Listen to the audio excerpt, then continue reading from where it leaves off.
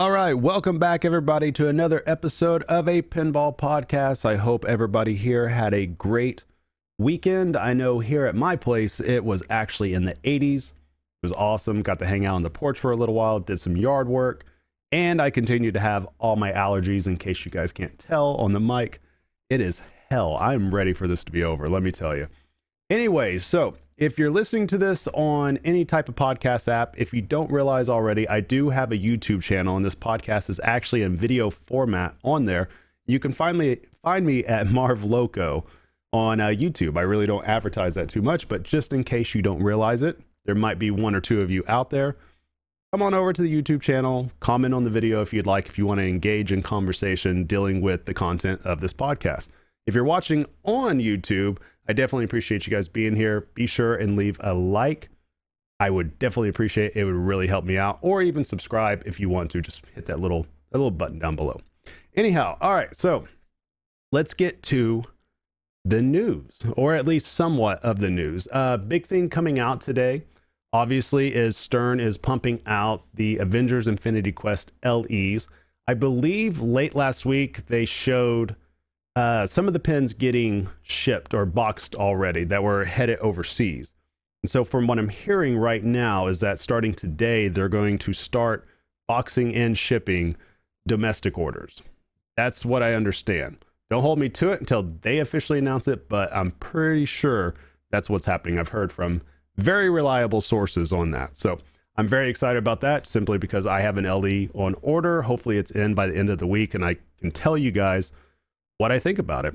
I figure most likely it'll be a great game, simply because everybody that's been playing the Pro has said nothing but great things about it. I haven't heard anything negative said about it yet. Now, I'm sure there might be somebody out there that doesn't like it in particular, but overall, the reviews are overwhelmingly positive, which is great. So be looking for that as well. Moving ahead, we're going to talk a lot today about the Stern event for the Heads Up Pinball Invitational that they had with Teenage Mutant Ninja Turtles. In case you guys weren't aware of this, there was a mini pinball competition that happened, I believe, last Wednesday, which today is Monday the 28th, so that would have been the 23rd of last week. And they had 8 players on there, 4 men, 4 women, all competing in a heads-up format, to where they had to achieve certain objectives, and it was time-based, where they were going up against each other, and whoever got it done first was the winner. And they played the best out of 3, so you had to win 2. And whoever won that tournament would end up winning a brand new Teenage Mutant Ninja Turtles pinball machine, which is awesome. Now, of course, the winner ended up being Escher Levkov. He is a monster of a player, a world champion at 13. Very difficult to beat. I believe he's 17 now, and only getting better. There's no way that he's even hit his prime yet, which is scary to think about, especially with all these young players. Here I am, my mid-30s, still trying to figure it out. These young guys with their reflexes, it's crazy. It's crazy what they can do. Anyways, so the show, I really did enjoy it. I did watch it as soon as it started. It was pre-produced. And things to consider with this is that I've been talking about this all along. I know Zach Minnie from Pinball Network and Flipping Out Pinball, sponsor of the show, by the way, he's been talking about it a lot too, in terms of what he would like to see competitive pinball go to. And I know a lot of people that I talk to, they're really interested in the pre-produced pinball format as well, or the content there. And I've had lengthy discussions with other tournament directors that either stream or they're thinking about streaming, and we've been going back and forth with ideas on how to really present this content and what would be the easiest way to do it. Now, quite frankly, the reason why we don't see it happen too often is because it is very difficult to edit down even just 1 hour of content, let alone 8 to 12 hours of live content. That is very difficult to do. I'm just here to let you know, I've done my share of editing. It's not easy at all. So keep that in mind with everything. You know, it's one thing to produce something live, which has its limitations and has its pros and cons and has its difficulties as well. It's a whole other thing to take that many hours and try to watch it all continuously. Like, you have to go back and forth multiple times just to edit it down. So keep that in mind. Now, I would like to see something like that in the future. And the reason being is because This type of content is easy to digest for people, even if it's new people, even if it's people that are thoroughly into pinball. And I'm not saying for sure you do not get rid of the live format. Keep the live format. There's nothing wrong with that. But I think you can edit this down and produce it in such a way to where the viewer is fully engaged. Now, there will be some people that will say, hey, you know, it wouldn't be as fun to watch this knowing who won. And I understand where they're coming from, but the easiest way that I would say then is just watch it when it's live. Avoid message boards. Everybody pretty much knows when these events are, especially the major ones, the Stern Circuit tournaments, Pinburg, like any Indisc, anything like that. We pretty much all know when it's happening. So I would just say for the ones that don't want it ruined, just avoid message boards if you're not there and watch it as soon as possible. Because if it's live, it's most likely going to be a video on demand shortly thereafter, within 24 hours at least. So that's what I would encourage people to do. Now, going back to thoughts overall on the show, and this is a big reason why I feel like this content would be great, is first and foremost, I thought the commentating was done very well by Tim Sexton and Jack Danger. I like the overall production value in terms of letting us know what's going on. It was crisp, it was clean, it was concise. There wasn't any dead air, which is perfect. That's what you want out of produced content. The only negative on it is obviously, and this is probably due more or less to COVID limitations, since people weren't in the same area or even doing it at the same time, obviously, is that it was hard to get a reaction out of the competitors themselves. They didn't know if they were winning, losing, whatever. There was just really no way. And so I think we were just missing that element, the human element, which is basically the biggest element there is, especially when you're talking about competition. Thus, in the future, I'm hoping that in a world to where we're past the COVID stuff, hopefully at some point, to where we're actually able to all be in the same room together playing these games, I hope that in the future they do focus in on that, the human element, the reactions, getting interviews real quick about how they felt about that match, what their plan was, what went wrong, what went right. Those are things that I want to hear.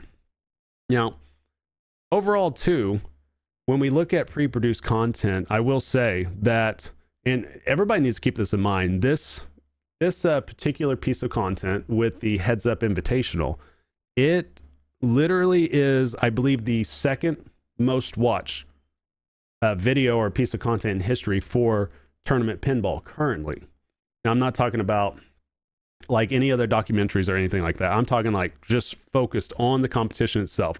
I believe number one is the Papa 20 finals in 2017, which is actually what Escher Lefkoff won. And I think last time I checked, as of this podcast, it has approximately 66,000 views. Now, going through all the views that this had, and Stern did a great job in terms of making sure it's on their YouTube channel, making sure it's on their Facebook page. They did a great job of that. When you look across the board, according to Twitch, Deadflip has about 2,700 views off this video. Stern YouTube channel has approximately 3,060 views currently, and Stern's Facebook channel has right around 21,000 views as of this podcast. Now, granted, the views, the way Twitch reads views is much different than the way YouTube reads views, is much different than the way Facebook reads views. But we get a good approximation of who is watching this content and when they're watching this content. And thus, it really strikes back that if you have a clean, precise, very focused piece of content, people will respond to it. Because this wasn't advertised well in advance. It was just advertised a few days in advance. This wasn't like we had a month leading up to it or anything like that. But I was really happy to see Stern starting to utilize their platform, because this is something that I've all along, and I hope they do in the future, because they sponsor the Stern Pro Circuit. You would assume that highlights or at least a condensed finals is shown on their YouTube page that's produced from all these tournaments. I think that there would be a lot of great things coming out of that if they were able to do something like that. Now, in terms of any one complaint that anybody's had, There's really not too many. I think the only thing that you're really seeing people complain about is people were just confused on how the participants were chosen. And namely, I've heard a lot of people mention, and I've read it on a few boards, they were concerned that, there's stern employees in the tournament itself. Me personally, I don't really care either way. It's their invitational. They're the ones getting the sponsors. They're the ones giving away the product. They could stack it up with all stern employees if they really wanted to. I mean, I don't mind either way. As long as there's world-class pinball players playing, I'll watch. That's quite frankly all I care about. Now, I know that there is a lot of people that want to play in this particular tournament, and I've been asked by a couple of people, would I want to play in it? And to tell you the truth, I'm not really sure. Just to be flat out honest, the heads up format just never really interested me at all. I mean, I've done a couple of state tournaments. I've done a couple of nationals, which are all best of 7 heads up. And it's probably one of my least liked formats total. I mean, to the point to where I was really debating about not even playing at state after this year. So it's just, I don't know. It's just something that it doesn't interest me at all compared to if I'm doing a 4-player match play. I find that much more fascinating. But that being said, I know that there's a lot of people that prefer the heads up. I know that a lot of people prefer to watch heads up over the match play, which is perfectly fine. What I would like to see in the future that I feel like could be done a little bit better, and this is just me, my opinion alone. Other people, they might be able to multitask much more efficient than what I'm able to do. But I cannot for the life of me keep up with 2 games going at one time, which a lot of these heads up tournaments, that's what they do. There's 2 games at the same time. There's so much going on, and I'm having a hard time keeping up. And I know the rule sets very well. I know what they're going to try to do. I know what they're going to do. I'm able to anticipate what they're going to do next. However, I still get behind the action.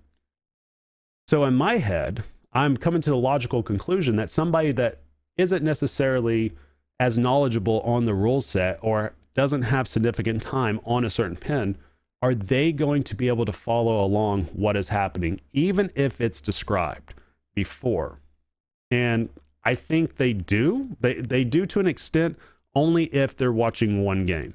I think if you're going back and forth and you're trying to figure out, okay, where's player 2 at? Where's player 1 at? Where are they at compared to each other? It's hard to really know. And so what I would like to see in the future, that if anybody else tries this out, I think running it this way might be a little bit easier for the viewer to digest it. Now, the event might take a tad bit longer than just, 45 minutes, which I think is fine. I think even if we go an hour and a half, as long as there's no need to fill time and you're getting your content right, I think it works. It goes by quick. But instead of having 2 games, I would just prefer to have 1 game going. And I think you can still do objectives. But however, I really feel like some type of horse format would actually be really fun to watch, in which you're trying to see competitors pick out a certain objective. Like, say there's 8 to 10 different objectives you could do on one game.